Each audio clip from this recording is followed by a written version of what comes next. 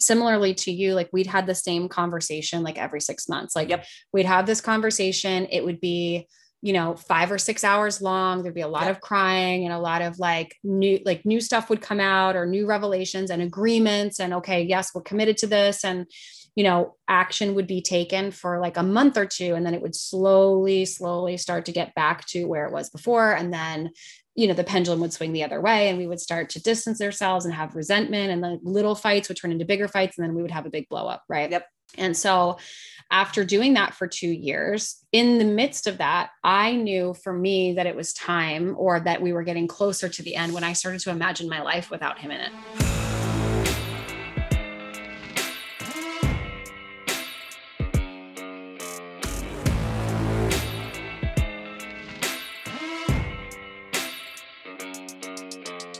Welcome to Amplify. We are here to help you own your truth, use your voice, and stand out as the most unapologetically aligned, abundant, and authentic version of you, so that you can make a big impact in the world doing what sets your soul on fire. Because you and I, we are meant to stand the F out. I'm your host, Lauren Salon, and I'm a public relations and marketing expert, entrepreneur, speaker, former on-air entertainment host, and past professional fitness competitor and health coach. And several times per week, I'll be bringing you epic guest conversations and solo episodes, along with the tools, tricks, and tips that you need in order to step into your power, own your purpose, and stand out in the world as the most vibrant version of you. Because I believe that the more you are in the world, the more successful and fulfilled you will be. So what do you say? Are you ready? Let's get amplified, because blending in is bullshit. What's up, everybody, and welcome back to another episode of Amplify. Today, we've got a fun one for you. I sit down with one of my besties, Melissa Martin, who has similarly gone through a divorce in the last couple years, become single again, re-entered the dating world, all that kind of stuff. And we are answering tons of your questions. We pulled you guys on Instagram, and we are answering tons of your questions about dating, love, sex, relationships, divorce, marriage, all kinds of stuff. This is such an incredible episode. Thank you, everybody, for submitting these amazing questions. Hope you enjoy it.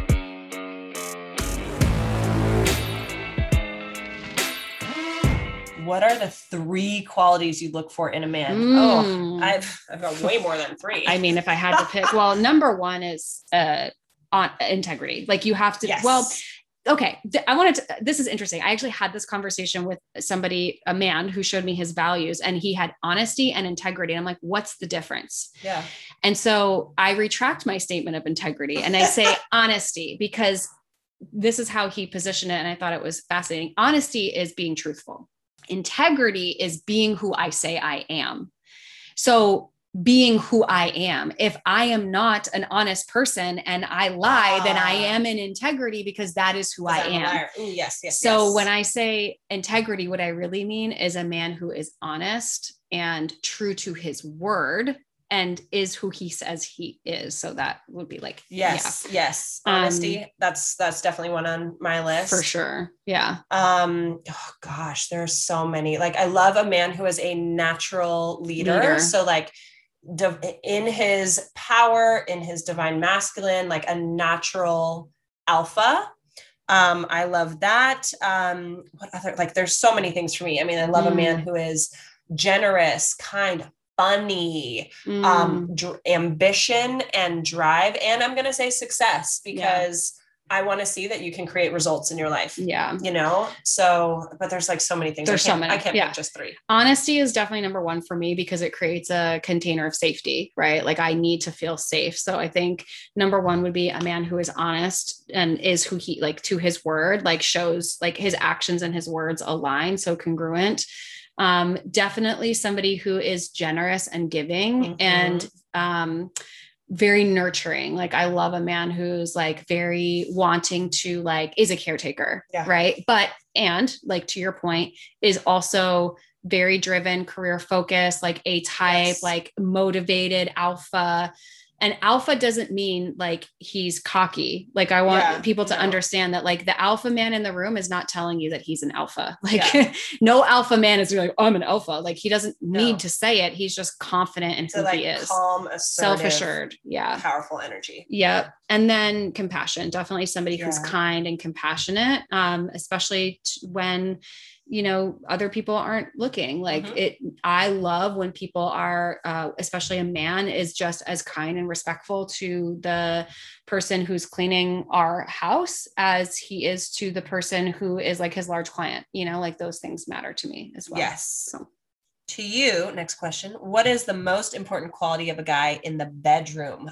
This one, same thing would for me, not same thing, but this one for me very easily summed up as divine masculine alpha energy. Dominant. Yeah. Same. Strong, powerful energy. More recently am leaning into this dynamic of like dominant versus submissive. And I know we'll probably get into like the BDSM conversation and all that stuff. But for me, what I'm coming to find is that in the bedroom, I do want a man that's going to lead, that's going to take charge, that's going to ask questions, that's going to make me feel safe, that's going to basically like take charge of the experience. But the reason that he's taking charge of the experience isn't because it's about him, it's about me. And really like his pleasure is derived from me feeling pleasure in my body. Yeah. The next question, speaking of, which is, we know that this one was a joke question from whoever submitted it, but we're going to answer it anyway, because you know what? We said nothing was off limits. Yeah. What are your thoughts on butt plugs and BDSM? I mean, I've spoken about this a little bit on certain podcast episodes and stuff like that. So like on my show, if you listen, well, actually, did I talk about this? So my episode with John Romanello, I probably talked about this a bit, but I know I've talked about it in other people's shows as well. And we'll obviously speak about it more on my own, but like, I mean, butt plugs, are a yes. BDSM is also very much a yes. Yeah. Yeah. I think that this is a newer sort of area for me. Like my sex life before this wasn't really something that was rooted in safety and exploration, where it felt comfortable for me to explore. I had a lot of shame around my body and sexuality, and I never had partners that were in that alpha energy that made me feel safe to be able to explore this until recently. So I was dating a man who was definitely a lot more dominant, a lot more exploratory, a lot more open, and helped me to like lean into that a little bit more and create experiences for me where I could explore this. And I'm like, okay, I like this. I'm curious about it. And obviously lots of conversations with you. And like, I think having these types of conversations with girlfriends, like normalizes stuff, right? Whereas like a year ago, like any butt stuff was a hard no for me, where now I'm like, well, why is it a hard no? And it's really my own insecurities around my body or shame or things like that, or not being in a relationship with a partner who felt secure in that. So like the partners that I was with maybe also felt some insecurity and some shame because they weren't fully in their masculine, because they were, you know, not like they weren't men that I wasn't attracting the type of men who were in that leader energy. Right. So for me personally, I'm open to it. BDSM is not, I wouldn't identify myself as someone who enjoys full scale kink. But I do like some aspects of kinky sex, and I haven't used a spectrum. It's a spectrum, right? I haven't used butt plugs yet. But I'm definitely exploring that. And I actually talk about that on my episode with John, where we talk more about anal and stuff like that. So yeah, it's just another aspect or layer that I'm exploring, and I'm open to it. So thank you for helping me through that. I'm like, Lauren, you'd be so proud. Oh my God. Oh boy.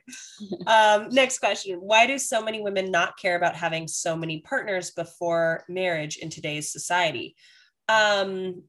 I think like, as you know, we've collectively expanded our understanding of like gender roles and stuff like that. And like equality and everything, like realize like women have strong sexual appetites as well. It's not just like a male thing. And it's not like men are only allowed to have multiple partners and stuff like that. And so I think there's been a lot of destigmatization around having multiple partners for women. And so it's like less taboo, if you will, and less shame around it. It's so interesting because when you look at Indigenous tribes and cultures, right? Like it wasn't about monogamy. It was about what was the best interest for the tribe. So like, if I'm fertile and we need to have children, like who is the best suitable partner for me to procreate with, right?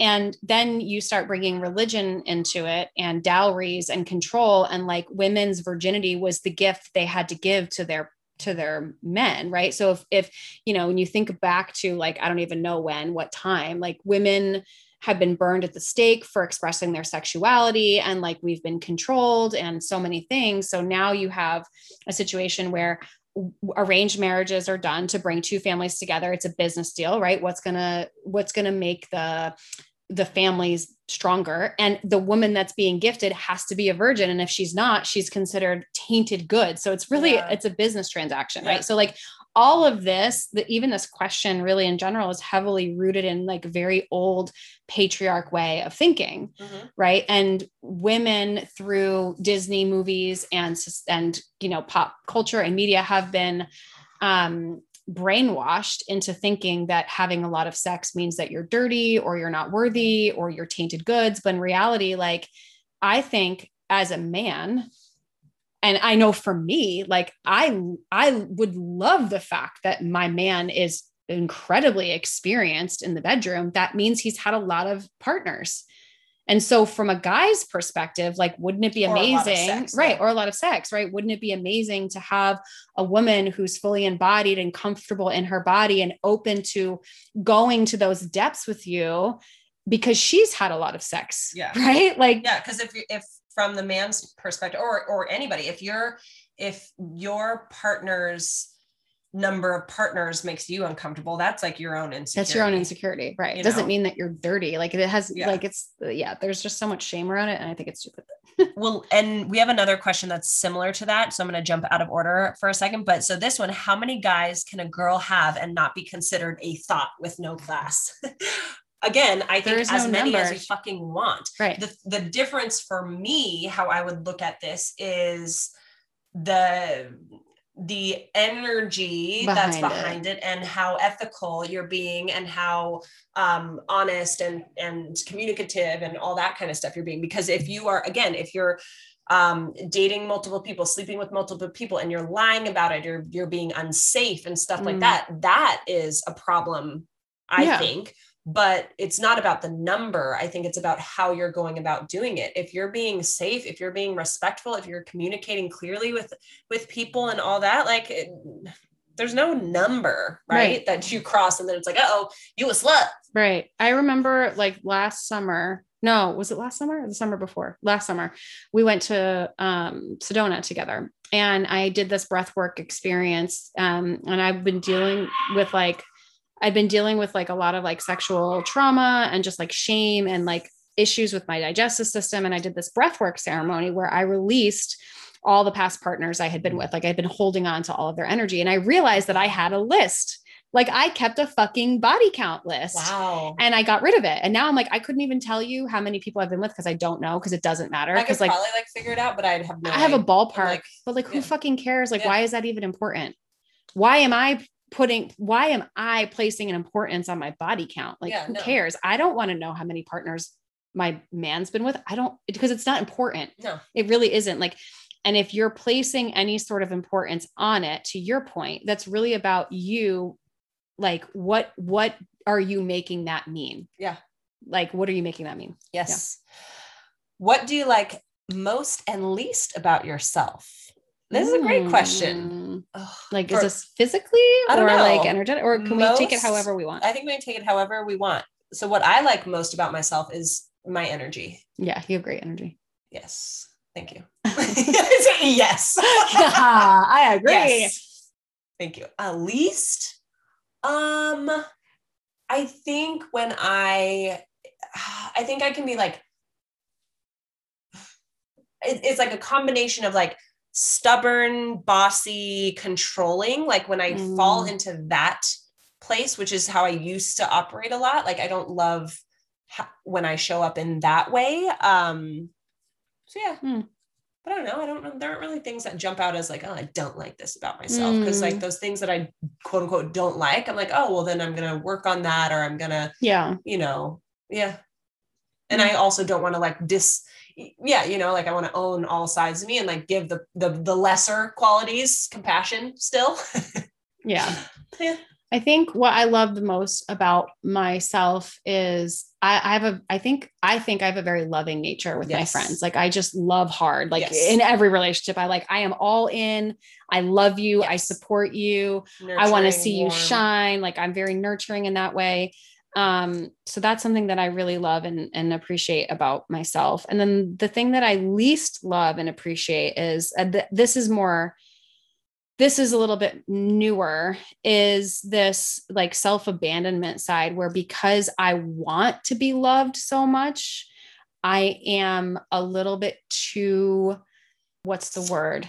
Like apt to put people before yourself almost. Not necessarily that, but it's more like compassionate or too understanding. Okay. Whereas I will abandon my intuition or my values and make excuses for someone's shitty ass behavior because I can understand why they did what they did. Yep. Especially in dating situations where like, okay, I hate that you fucking did this and it makes me sick to my stomach, but I can understand why. So therefore maybe I'll forgive you, even though I feel like I shouldn't, but I just want you to love me. Like the self-awareness thing, like it's like bites you in the ass a little bit. You're like, oh, but it's coming from his childhood trauma. Yeah. So there's that. So that I think is showing up a lot in dating too, but it's also shown up in female relationships where I'm like, I just want you to like me. So even though you treated me like shit, not my newer relationships, this is more like in the past, like I'm still willing to like excuse your shitty ass behavior because I just still want to be friends with you. You know? So I think that's something about myself that I don't love. Star sign. So I am Virgo sun. My birthday's at the end of the month. Actually, my birthday's in 20 days. We're recording this on August 8th. My birthday is August 28th. So I'm expecting a lot of birthday wishes. So Virgo sun, Gemini moon, Sagittarius rising for me. And I am pulling up my chart so that I am a Capricorn rising. No, Capricorn sun. Yeah. Aries rising. Yes. I don't know the other ones, but I know you're a Capricorn as your I'm an Aries rising and Aries moon. Oh, okay. Both things, but I'm Capricorn, which means I'm super driven, very motivated, bougie and stingy with my emotions, which I don't think is necessarily true. I think I'm super open, but then in relationships, people are like, it takes a lot to get to know you. I'm like, really? I feel like I tell you everything. And I don't like very many people. Like I definitely know I'm way more introverted. I'm learning that I'm like an extroverted introvert and I do better with smaller groups of people. And I'm very discerning with who I put my energy into. Yeah. Friendship wise. Yeah.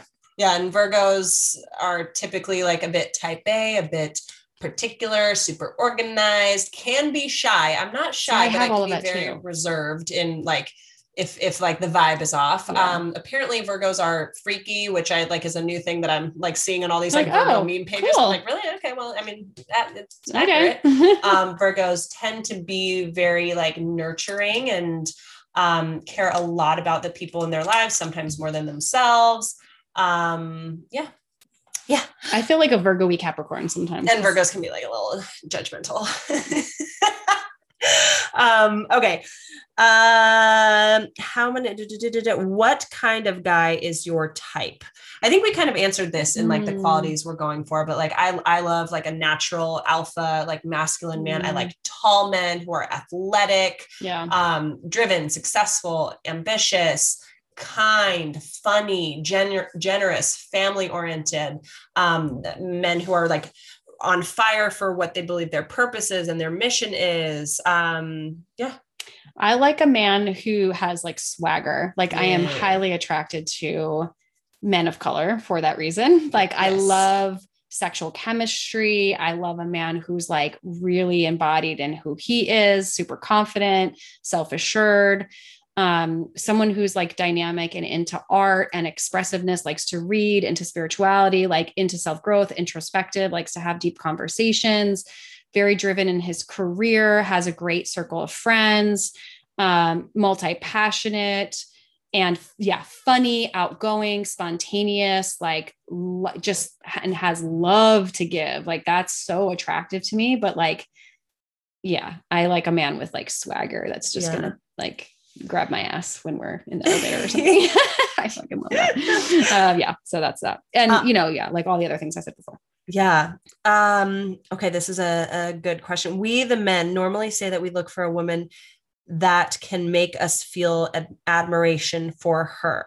In your position, does that mean that to feel admiration, your partner must have a higher status? Okay. So to like admire your partner, do they have to be almost like quote unquote better than you or have a higher status? Not at all. I don't think so at all. I think you can admire your partner for so many reasons, right? For things that for things that like maybe qualities they have that you don't, you're like, oh my gosh, I love that you like that, because that's like so foreign to me or something, or for their accomplishment. Yeah. I don't think that status has to be a part of admiration. No, I think when I think of admiration, how I'm receiving this is like attraction, like what's attractive, right? And so for me, it's not necessarily status. However, it is your mission, like your attention and desire to want to grow, right? So like, are you constantly in a place of growth and wanting to be better than you were the next day? Are you looking to achieve more? Like I like an achiever energy, not achieving from a place of like lack, but from purpose. And I think when you are someone who's purpose driven, chances are you're going to be successful in your life. So those two things do kind of go hand in hand. So I think sometimes people are like, oh, women are attracted to men with money. Some women, yes, but I think it's more about what the money represents, which is drive and ambition and follow through, goal oriented, like provider energy, king energy. And so oftentimes a byproduct of that is someone being quote unquote more successful or making more money. So for me, it's not about the money. It's about what the money represents and the energy that's behind it. 100%. Yeah. Cause like there's trust fund babies out there that are not motivated at all, but they're millionaires. Like that is not attractive to me at all. Like, I don't want to just spend daddy's money on the yacht every day. Like that's boring to me. Like, which dating apps do you recommend or use? My favorite, I would say, has been Hinge. Yeah. And I have like a love-hate relationship with apps because I don't want to be like, I prefer to meet people like in real life and all that kind of stuff, so I can get a feel of someone's energy. But on the other hand, that like seeing how somebody presents themselves on an app is also, I think, can be really telling and insightful. But yeah, so, and I think that apps have a bit of scarcity energy behind them. And then instead of just scrolling on Instagram, you're just scrolling on an app and like, no, yes. No, you know, but I like Hinge. Hinge, I would say, is probably my favorite. I've dabbled a little bit on The League, which is okay. I've had like one really great connection through that. And then for the like, you know, kinky BDSM type stuff and people who are into those kinds of connections and dynamics, I've enjoyed Feeld, Feeld.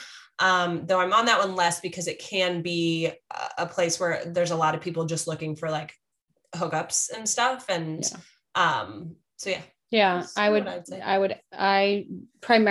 started with Bumble and I didn't know how to use it.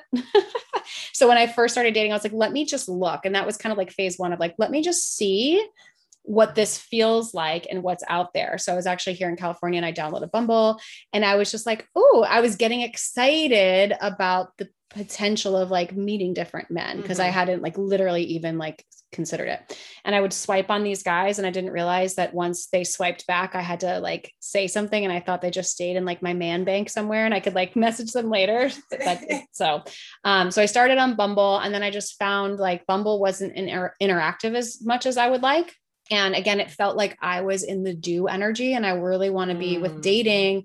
Like I like to be in the receive energy. So what that means for all the men that are listening is like, and this is, I'm generalizing, but alpha women like Lauren and I, like women that like have to make and do a lot of decisions in our business. Like I really appreciate when a man takes the lead and asks me for my phone number, asks me out to dinner, asks me to FaceTime. Like he's taking the initiative to want to progress the relationship forward. That feels really good. Like I want to be pursued. Right. So what I like about Hinge is that it's bi-directional, right? Whereas Bumble, women have to kind of make the first move. Yeah. And that feels to me like I'm the one pursuing, which yes, there is some pursue energy to it, but yeah. So for me, Hinge has definitely been the place where I've had the most success in terms of like meeting men and like whatnot. And then more recently, same, I downloaded Field, the kink app, just because I'm curious about it. And I would echo what you said. It's kind of like, it's a lot to sift through. Yeah. So I don't really go on that app as much. Hinge is definitely the one that I'm on the most. Yeah. So, and I would say too, some tips for the men out there with the dating apps is if you match with somebody, a little bit of chit chat in the app, and then ask for their phone number, ask for her phone number, get out of the app, and then set up a time to get on the phone or have a FaceTime. Yes. Because for me, like, I don't want to be spending a ton of time in the app because I don't want to be checking the app all the time. And then like, you know, and so like, and then you're like, oh, hey, how was your day? And then 3 days later, it's like, oh, my day 3 days ago was good. How was yours? And then the person responds, it's so like, get out of the app fast. And then we're not here to be texting pen pals. Get on a fucking FaceTime, get on a phone call. Like, I'm getting like, we're like, it's annoying. Yeah, it's annoying. Like I don't have the bandwidth for it. There are two guys that I matched with a few weeks ago who we've been like having the slowest text conversation in the world back and forth that I'm going to just ghost them probably, which I don't really ghost, but like, I'm going to let it fizzle because they didn't freaking man up and be like, hey, are you free tomorrow night for a FaceTime? I want to, because now I'm over it. Yeah. Like, it's been too much small talk over like 2 weeks. I'm done. Yeah. So get bookmark like a little bit of chit chat in the app, get it out of the app, get onto a FaceTime, and then meet in person. Done. I have to say, like, one of the best app experiences I had was the second date I went on, like, and we ended up dating for like 5 or 6 months.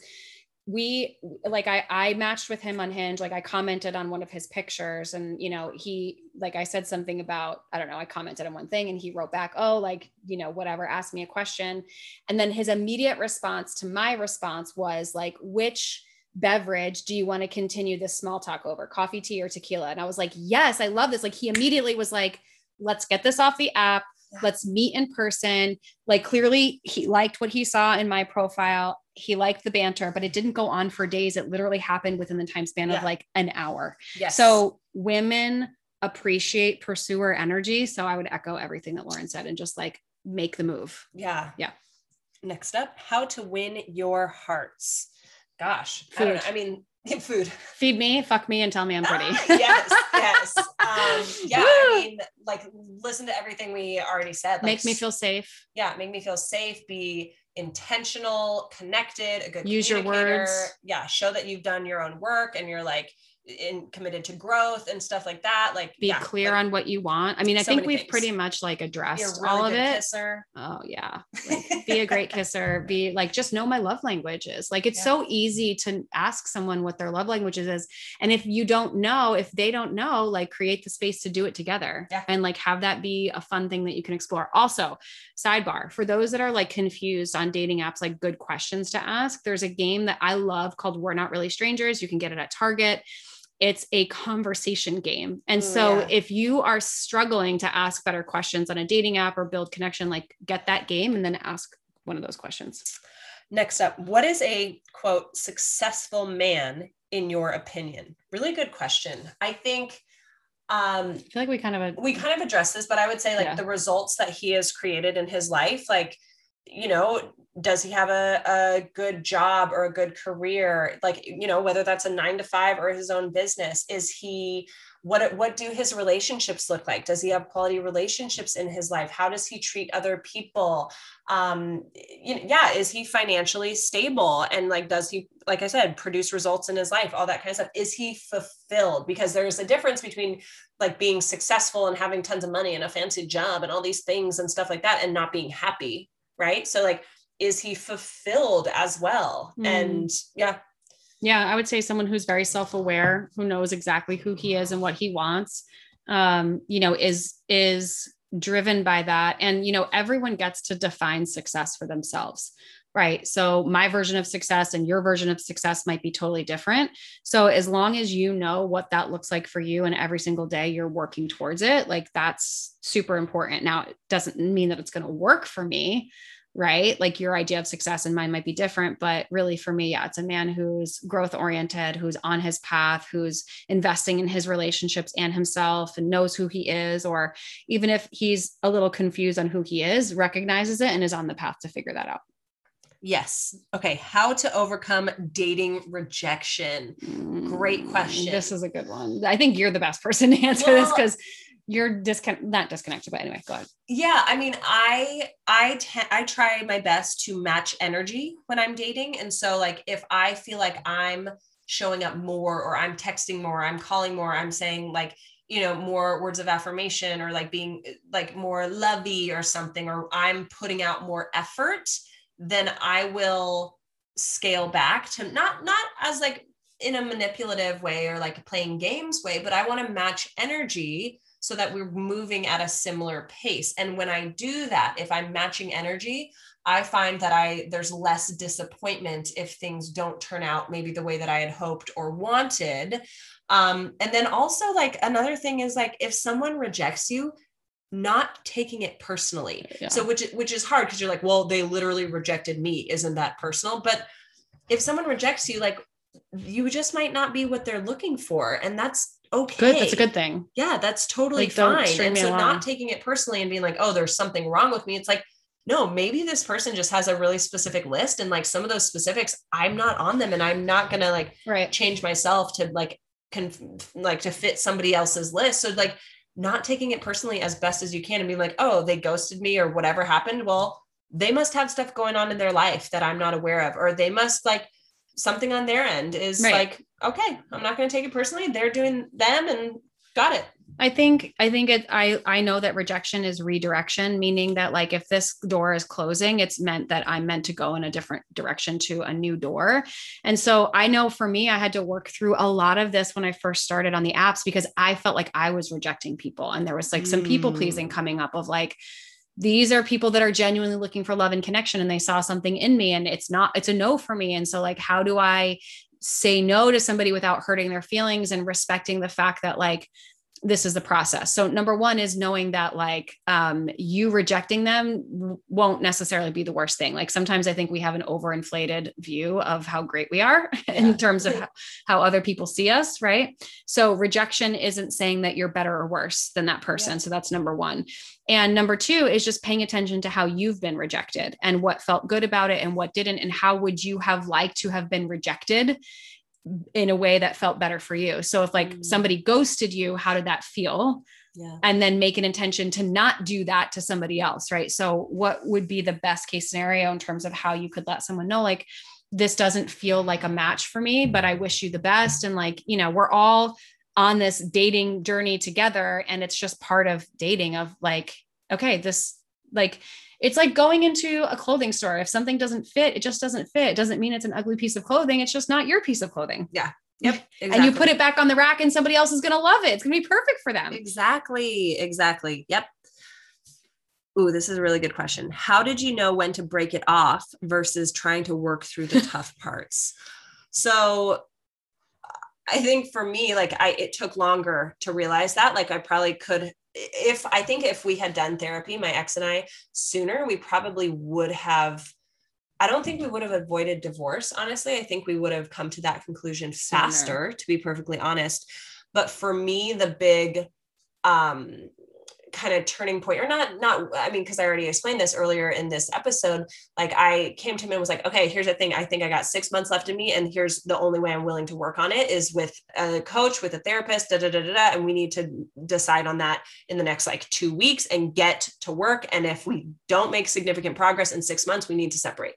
And why I got so firm and almost like gave an ultimatum is because we had been having the same conversations about the same stuff, like every 3 to 6 months. Same. And it was that last time where I kind of like put my foot down in that example I just told you, was literally, we had a fight basically, where I said things to him about how I was feeling and what I needed that I had said many times before. And he was like, oh, well, you've never said that to me. You know, you've never said that. This is new information. And I was like, actually, it's very much not new information. And the fact that you are thinking this is new information is really concerning, because we clearly are not hearing each other. And that's powerful. And that wasn't like it for me, like the straw that broke the camel's back. But that to me was like, oh, fuck. Like we've been quote unquote working on things and thinking we're making progress, but we're not at all. And we're doing this circular thing where we keep coming back to the same exact thing over and over and over again. And again, it's like, part of it, like how I knew it was time, was I had a lot of conversations with a lot of people I really trusted, whether that's like intuitive friends who like, you know, or do like some of the psychic type stuff. And not that they like were like, oh, you're meant to be divorced, like nothing like that. But they would ask me questions of like, or just say like, hey, you know, if you don't want to be in this anymore, ooh, emotions.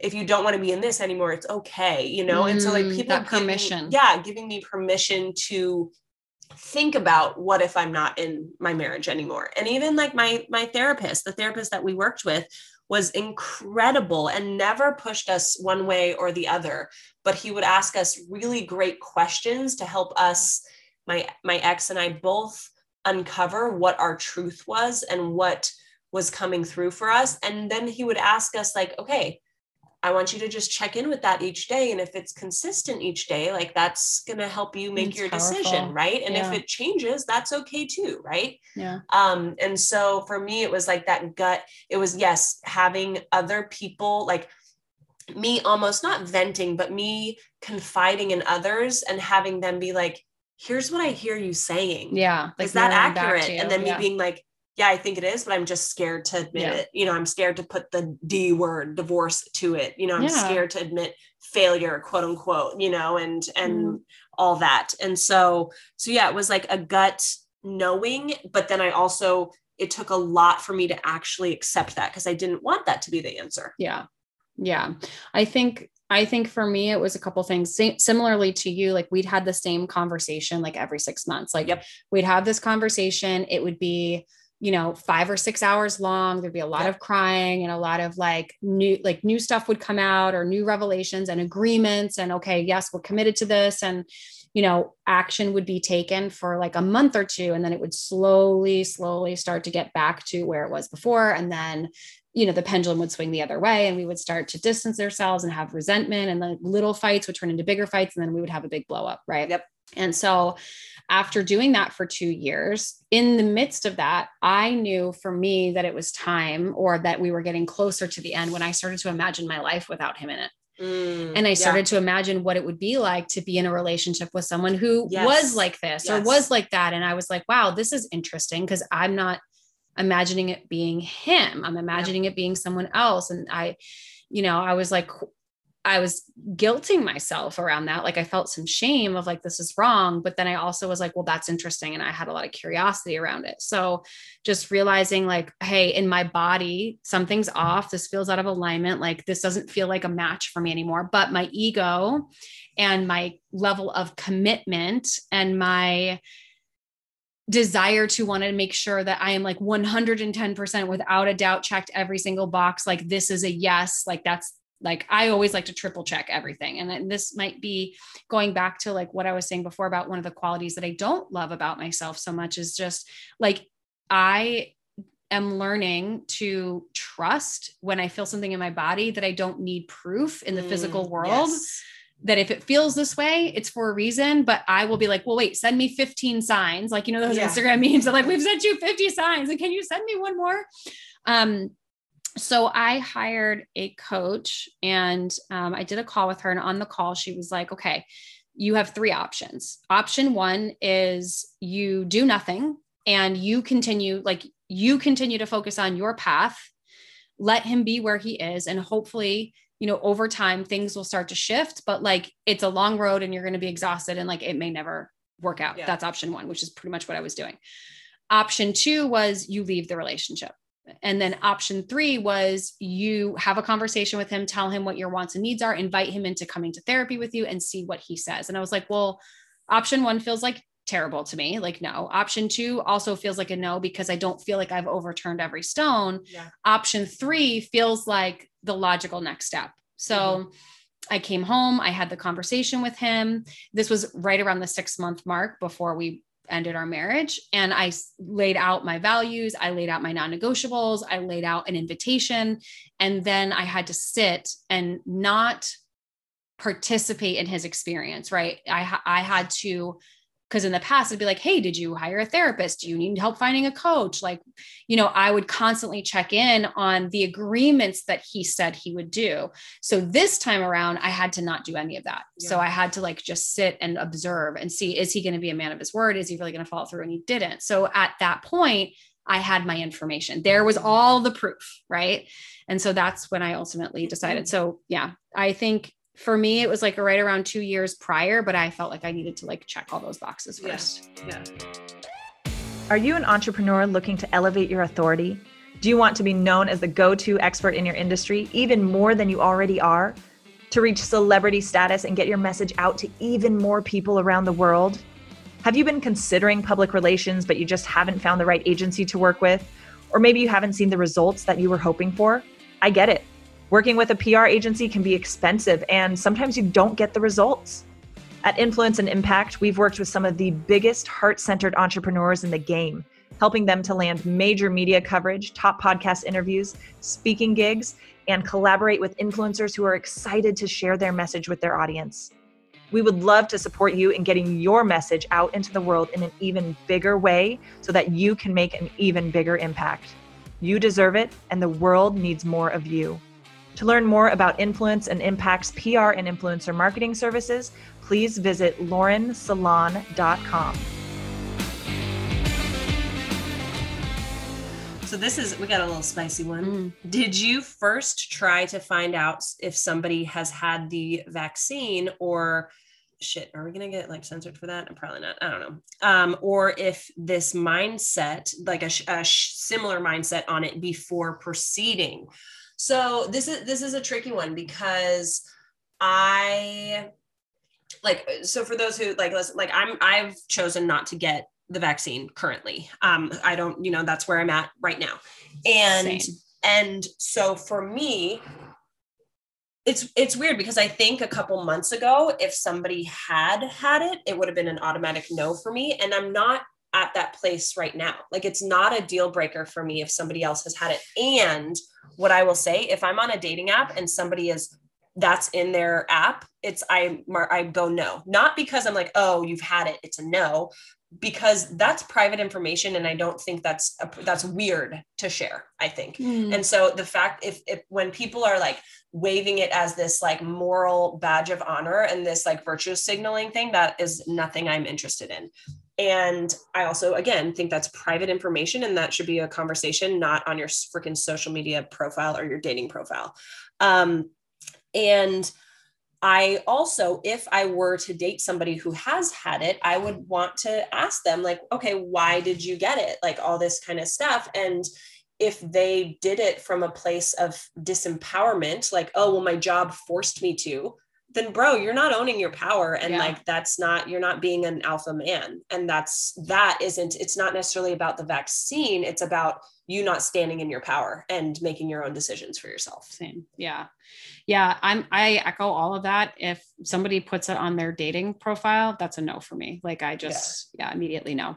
But yeah, I would want to have a deeper conversation into like the context of the why behind it. So it's more for me, the decision-making process of why, and then being able to make a decision from there. But where I stand right now in my body today, I'm leaning it towards it being a no. Yeah. I'm not comfortable with, I feel like I don't have enough information to really make a decision whether or not I'm comfortable. So therefore my decision is no, until I have more information. But it is a tricky thing. It's like the same, it's like politics, right? Like being in a relationship with one person who's on one side of the fence and you're on the other, like, can you agree to disagree and respect their point of view, even though it's not your point of view? And I think this is like a greater sort of issue in relationships of like, we don't have to agree on the same things. And we don't have to necessarily have the same worldview. Yeah. It's more in how we relate to one another and respect each other's position and not try to force the other person into our same thing. And I'll say this too, with like, like if, living in LA and using dating apps in LA, you can imagine, some of the consistencies we see there, or I see there, but like a similar thing would be if somebody has in there, like there's like Hinge has a question or prompt that's like, let's make sure we're on the same page as, or like, don't match with me if, like that sort of thing. And there's so many people be like, if you voted for Trump, fuck you, pass sort of thing. And I will automatically pass on anybody who has those kinds of really polarizing political things, even like sometimes even if I agree with them, and I'm not saying this as like a Trumper, or I'm not like running around with fucking MAGA and shit, but like if you feel so strongly about people who think differently from you, and you're that triggered by somebody who thinks differently than you, then that you feel the need to put it as one of the like limited questions in your dating profile, that's not the kind of like open mindset that I want to be connected to and interacting with, you know? And so it's that kind of like, that kind of stuff. I'm like, if that's how strongly you feel about it, like, you probably are difficult to have conversations. You're probably really stuck in how you think and that kind of stuff. And no, thank you. Yeah. You know? Yeah. Okay. Next question. How frequently do you get tested when you're not in a monogamous sex life sitch? Great question, because safety is important.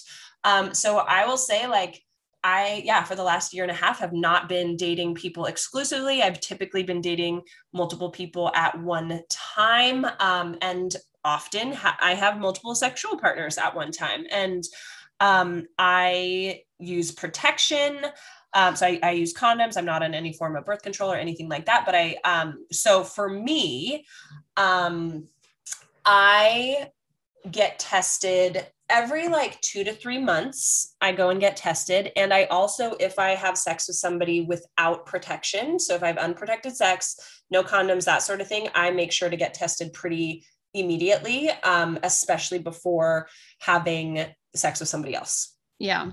I would say this is a fairly newer conversation for me, because I'm a little bit more of like a monogamous dater and a little bit more monogamous when it comes to my sexual partners. But every time I, like, to your point, if I'm going to be having sex with someone that I'm not using protection, I always make sure I get tested first. And then pretty much like every month within that, if we're not clear that we're exclusive, right?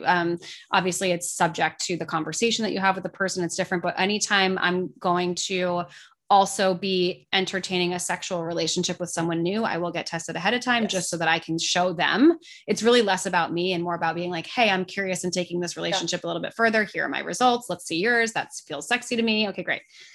Yeah. And I will only have sex without condoms if I'm dating just that person. If I'm only seeing them, that's the only time that happens. Otherwise it's condoms with everybody, no matter what, even though I do not like using them at all, like, especially after 10 years of being in a relationship with the same person, it's not fun to like go quote unquote backwards and start using them again. But yeah, unless I'm dating somebody exclusively, condoms and tested every every other month, every 3 months is kind of the max that I would go. What were some things you did to regain confidence? I think after ending our relationships is the question. I mean, I did a lot of like internal healing work. I continued working with a therapist and stuff. I did plant medicine, which really helped with a lot of the healing and everything. So like personally, ayahuasca, some mushrooms, that kind of stuff. And something that you said, Melissa, earlier, is noticing, like playing with the feelings of loneliness and noticing that, because I definitely got to experience feeling alone and feeling lonely, and got to then feel comfortable in that space, even though it's not a comfortable space to be in, but started feeling okay with my loneliness, because there was definitely, like in the beginning when I first became single, there was a lot of that, like, oh, well, I need attention. I need that fix. I need somebody to want me and love me and nurture and take care of me. And like you wanted that like influx of incoming attention and stuff. And so I wanted that a lot. And then I started realizing, oh, I'm wanting this because I'm feeling lonely, or I'm feeling insecure, or I'm feeling like I need attention and love and that sort of thing. And so being super self-aware, continuing to do the inner work, and then also like interrupting those patterns. When I would, go to text somebody because I needed a little like confidence boost, or I was feeling insecure, I would try and interrupt myself with that and be like, wait, am I texting this guy because I need a little ego boost and I want to feel better about my self-esteem? Like if that's the case, or am I texting him because I actually want to connect with him? And if it was more about me needing some validation, then I'd be like, all right, text one of your girlfriends. like don't text the boy, Voice text one of your friends. Yeah. Text one of your friends, And so catching, like being really self-aware and then catching those patterns and interrupting them. Yeah, I would echo all of that. And I would say for me, it's really about noticing where my edges are, right? So number one was just doing the inner work, like a lot of journaling, a lot of meditating, seeking out resources and podcasts, coaches, educators in relationships, right? So if you look at my Explore page right now, it's like one part, relationship memes, one part Beyonce videos, and like one part Capricorn memes. It's just like what my Explore feed looks like on Instagram, because those are the things that, I look at the most. But so definitely seeking out mentorship and support in those areas.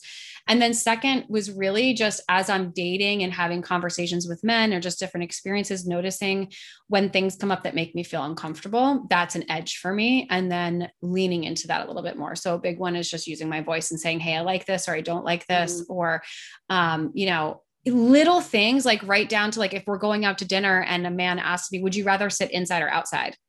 And like in my gut, I'm like, I want to say outside. I'm like, oh, whatever you want. And I'm hoping he says outside. Like, no, just use your voice and say outside. Like it's the awareness of this is an edge, and like kind of leaning into that a little bit more, definitely builds more confidence, and I think I had this experience in the bedroom with one of the men that I was dating more recently, where he did such a great job of creating a space for me to use my voice and talk about stuff that felt uncomfortable. And I would say, this feels uncomfortable. And he would ask, how can I make this more comfortable for you? So having a partner that's aware in that way has helped me to feel in newer relationships or newer experiences more confident to use my voice, because I've kind of gotten past that edge. Right. So I think that every time you come to an edge, and you can even verbalize in that experience, like, this feels uncomfortable for me and I'm committed to growth. Like, this is a commitment that I made when I started dating, was that I wanted to grow through some of these things. So me sharing this even feels uncomfortable. Once you do that, the next time it comes up, it's not going to feel as scary, right? Yeah. So you just keep pushing the bar back a little bit further and a little bit further. And then it just feels easy. Yes. I love that. How did you get past the name smearing that can follow? So after your breakup, this is one actually that I can resonate with a lot, not because name smearing happened, but because I felt like the bad guy in my divorce. So I had been the one in our relationship who was typically the one that was unfulfilled. And I'm the one saying like, hey, I'm not happy. Hey, I'm still not happy. Hey, so I felt like the bad guy. Yeah. I also did things in my marriage that I'm not proud of. And I could have done differently. So things that caused pain and trauma and stuff like that. So again, feeling like I'm the bad guy and stuff. And then because it was more my decision for us to split up, again, felt like the bad guy. And there was no name smearing. Like, my in-laws are wonderful. I loved and love them immensely. I had great in-laws. So there was no name smearing, but I was scared of, and this is my people pleaser stuff coming up. I was scared of like, oh, what are they going to think about me? Do they hate me now? And and what if I see them like, because we all, like, most of us live in LA and stuff. And so what if I run into them and, oh my gosh, it'll be so awkward. And do they hate me? Will they say hi to me? Or they like ignore me? Like that kind of stuff. And so part of it for me was like, again, same thing with how I answered, like how to deal with rejection, realizing like other people's actions and how they're going to take it is about their experience of it and how what the meaning they're making out of the situation. And so, yes, maybe like your actions have contributed to that, but separating yourself from how somebody else acts and realizing that they're their own person and they're going to act in the way that that they're going to do. And it's not about you. And also, like, again, thankfully, like I had such a beautiful divorce process with my ex-husband so that I could say like, hey, I'm having a lot of anxiety around like your family. Like, do they hate me? Like all this kind of stuff. And he's like, no, like, of course they're upset and they're mad and like you're sad and all this kind of stuff, but no, of course they don't hate you, you know? So I was able to also get some reassurance from my ex as well, which was helpful for me. Yeah. So for me, it was a little bit different because I moved across the country prior to getting a divorce. The plan was that we were supposed to go together. I came out to California first. I was going to get us established and then realized in that process, like, this is a no, like, I don't want him to come out here with me. And I had to go back for the holidays and stuff. And then it was after that we both came to the decision that like, okay, we're going to navigate out of this. And I think one of the things that was really helpful was that he was an advocate for me, right? Like he owned his part in it. And he went back to his family and said that this is not her fault. This is on me. Like, we both made this decision. Like, you know, she's not to be shamed in this. Like, he kind of defended me in the eyes of his family. But from their perspective, it was like, I just like picked up and left, right? Because there wasn't a whole lot of communication about the going ons behind the scenes of what was going on in our relationship. So for a lot of people, it kind of came as a shock and a surprise, right? Yep, because I think that's, you know, there weren't these like knockdown, drag out fights. There wasn't a whole, I mean, there was drama, but it wasn't like people weren't involved in it, like, right? Oh, we kept it private. Perfect relationship. Right. Exactly. So that's also a perfect example of like what you see online, and you never know what's going on behind closed doors. So never feel guilty or jealous of somebody else's relationship that you don't have when you have no idea like what's going on behind them. So I didn't really have the experience of name calling or shaming. I don't actually know. I've never heard from or spoken to anyone in his family since the day I left after Christmas, before he told them that I was never coming back. So like, I don't know. They could have shamed my name and I would literally have no idea. But I do know in the conversations that him and I had that he said, I want you to know that I've got your back, and, you know, like, you are not at fault in this. And, you know, if my family has questions, like, I've made it very clear. And so that was, I really appreciated that. And I think part of it speaks to the way in which we handled our divorce and the consciousness that we had around it. Right. And then for me personally, it took me a really long time to kind of go person by person and share my experience. Like I'm a public figure, as you are, you know, he and I built a business together, but I hadn't been like sharing a whole lot about our relationship on social media for a while. So there was like this slow transition. Right. And when I was out in California, people had asked like, is he coming? Like, what's the plan? And I just was kind of dodged the questions. And I had to really sit with the healing part first. And it wasn't until like April or May, I think I actually came out on my podcast about it, as you did, but I did it from an empowered place where I was really respectful of his experience and my experience. And so that was a really healing moment for me to kind of like let the cat out of the bag, but I had done the work I needed to do to heal. And so I think where a lot of people struggle is that they emotionally react and they spew their, you know, experience online without having done the work first. And it's not coming from like a rooted place. So it's easy to get like, you know, the hate from it because there's judgment. Absolutely. All right. I've got one more question. I don't know if more have come through. I think a few have. Okay. So another question. What new things, if any, did you both discover or rediscover about yourselves now that you're dating again? Oh my gosh. I like it rough. Oh my gosh. Okay. So things that I discovered or rediscovered, I think I realized even more how important like a very strong sexual connection is for me. And again, that's not like the most important thing, right? Like, and sex is one of those things that can like fade and shift and evolve and change over time, right? So your relationship shouldn't be all about sex, just like it shouldn't be all about any other one thing. But for me, one of those things that I rediscovered is how important like a very strong sexual connection is.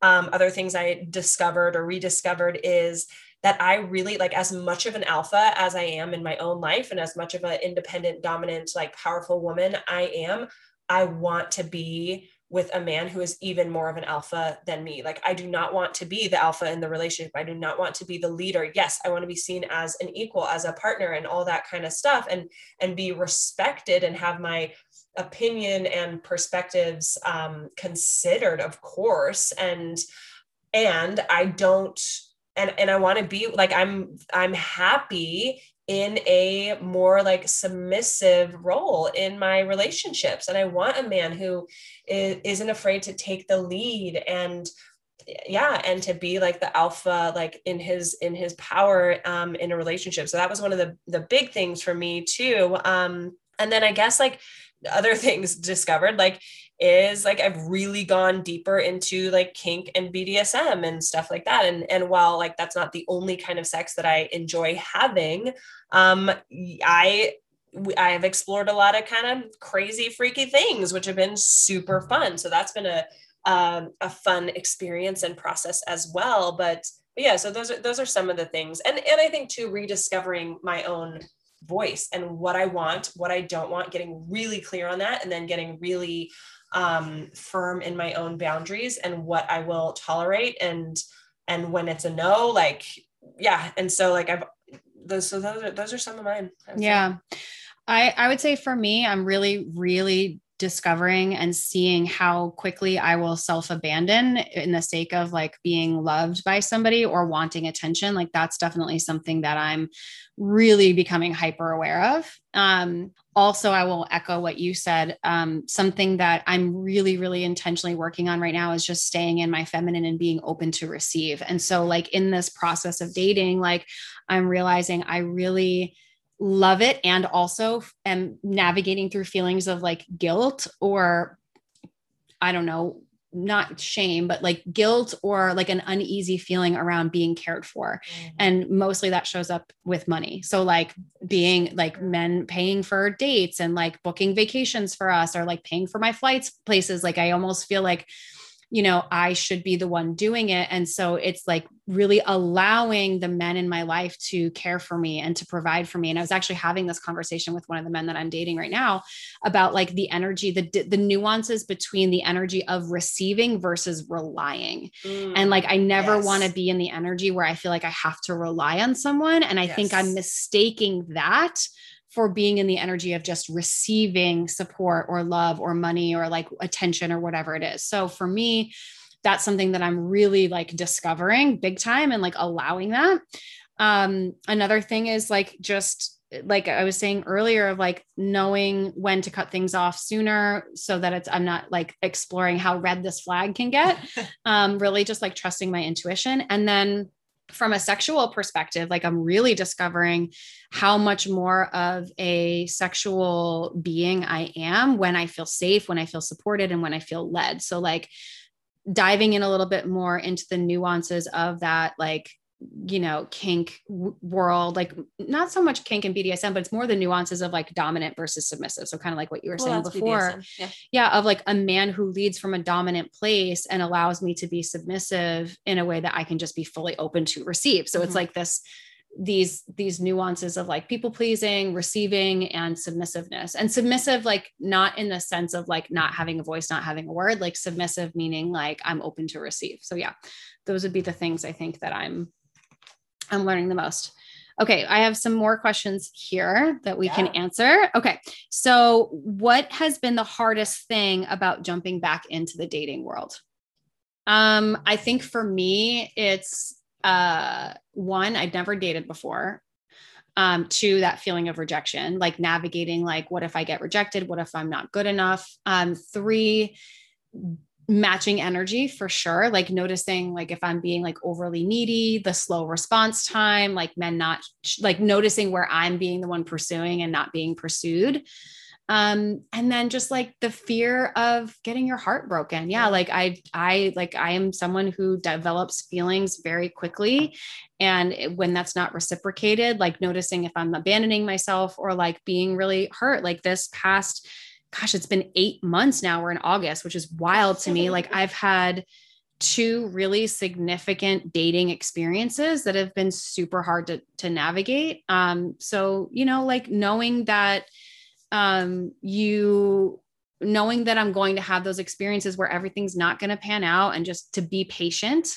And, also like, just on that note of like, knowing that you know, like you were saying before, Lauren, about like being lonely. Like now I've gone a whole year without having any attention from men. And now that I have it, like that noticing those nuances of like when I'm being a little bit needy and because I just want attention because I've had it now and like I just want that. So I think for me, those have been some of the more challenging things about jumping back in. Yeah. Some for me have been like, yes, initially it was like, oh, do I want this for attention right now? Is this about what me and what I need, or actually about the connection here? And I think, yeah, there is for me some fear sometimes around getting hurt and heartbreak and stuff. And sometimes I have that like, you know, ego voice pops up and is like, well, you picked wrong the first time. So careful, don't commit to anybody because what if you pick wrong again, sort of thing, which again, when I say that, that's like the ego speaking. I don't actually believe that I picked wrong, right? I think everything, you know, I think I'm exactly where I'm supposed to be and have had the life experience I'm supposed to have up until this point, including my marriage with my ex and my divorce with my ex and all that. So it wasn't wrong. It was part of my journey, but there is that like, oh, well, don't commit to somebody. Don't be exclusive because what if they're the wrong one? So like test everybody, test all, like, you know, so more options to work with. So that's one of the things that's been challenging for me. And then also just like, becoming single when the world is shut down and you can only, and like LA was like, you couldn't like people weren't anywhere. And so going right into dating apps, like that was, well, and you're so extroverted that like, like, I want to spend more time people. Right. Okay. How do you navigate expectations in the bedroom and life with a suitor?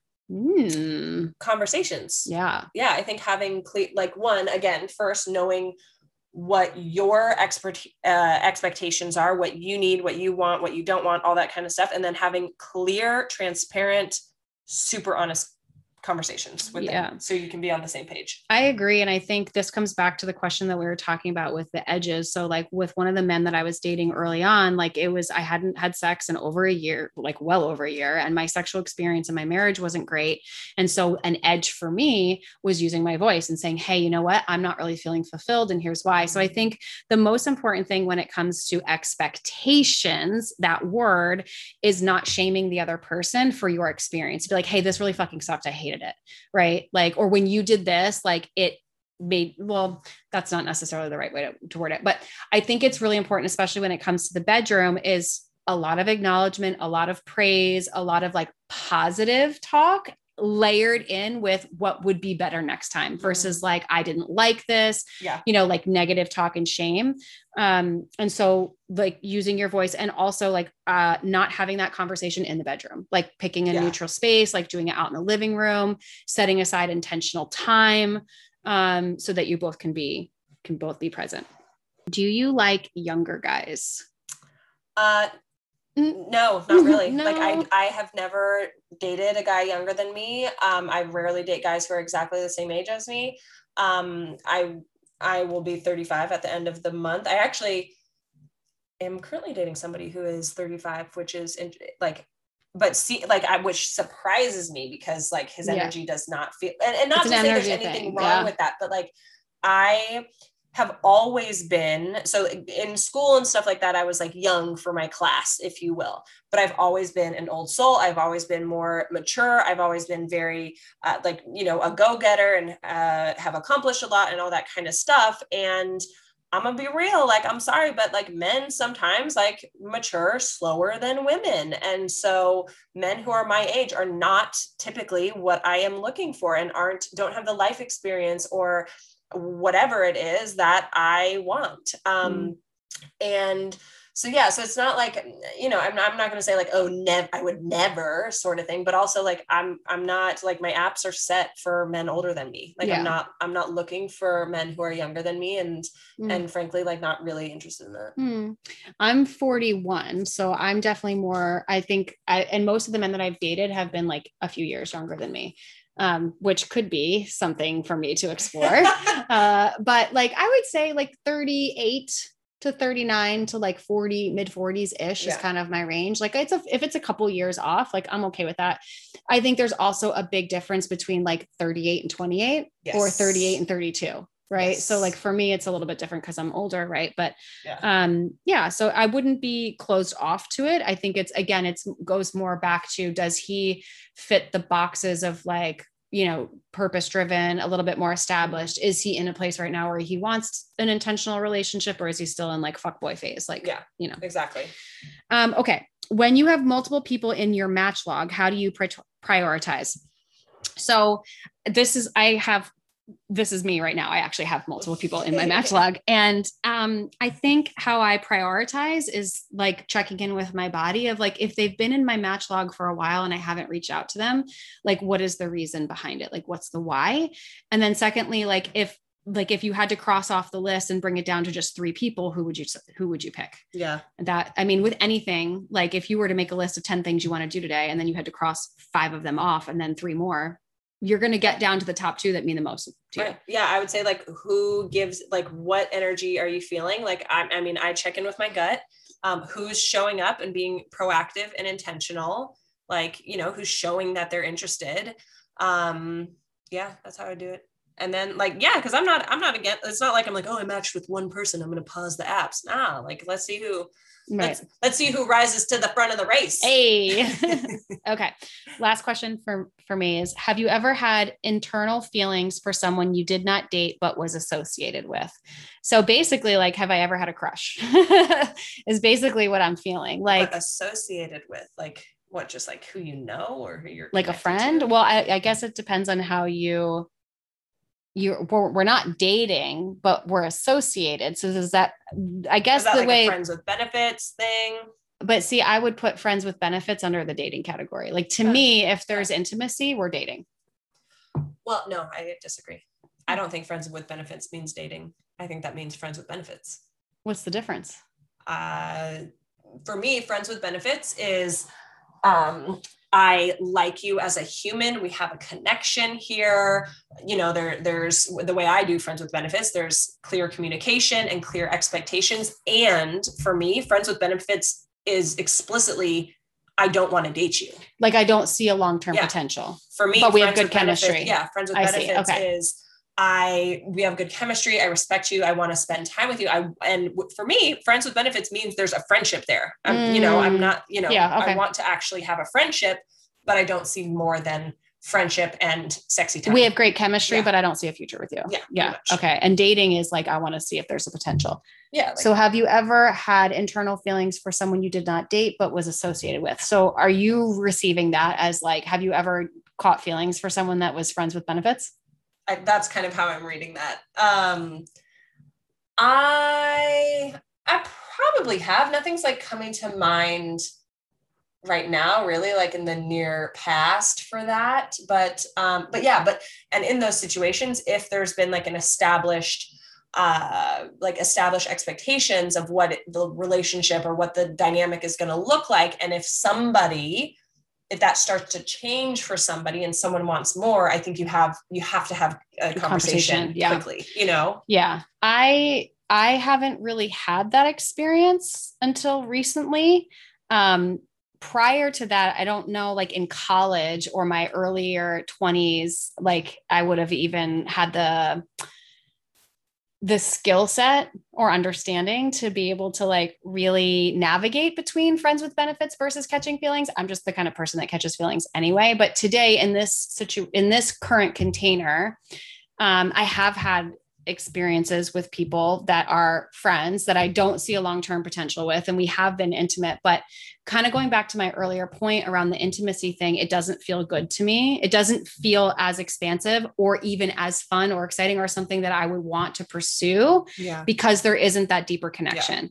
Right. So for me, I think what I'm learning with my sexuality is the sex that feels the most exciting for me is sex with somebody where I feel like I have a deeper connection and I see a potential and there's a lot more intimacy versus just having sex for the sake of having sex, because that I feel I can get on my own. Yeah. Like, well, and that's where, like, for me last year in 2020, I was like, friends with benefits and like more casual dating, but no exclusivity. Whereas this year, because I'm very clear that I'm ready for the real thing and like ready for the, big king energy to come on in, I am not available for friends with benefits types of situations.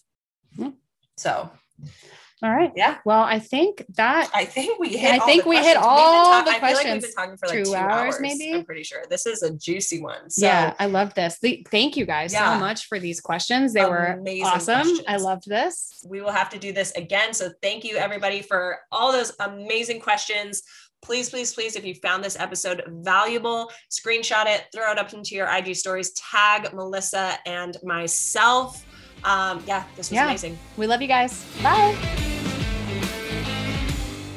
Thank you so much for listening. If you loved this episode and if you know of somebody else who is bold, successful, and unapologetically owning their unique magic while they make a big impact in the world, please send them my way.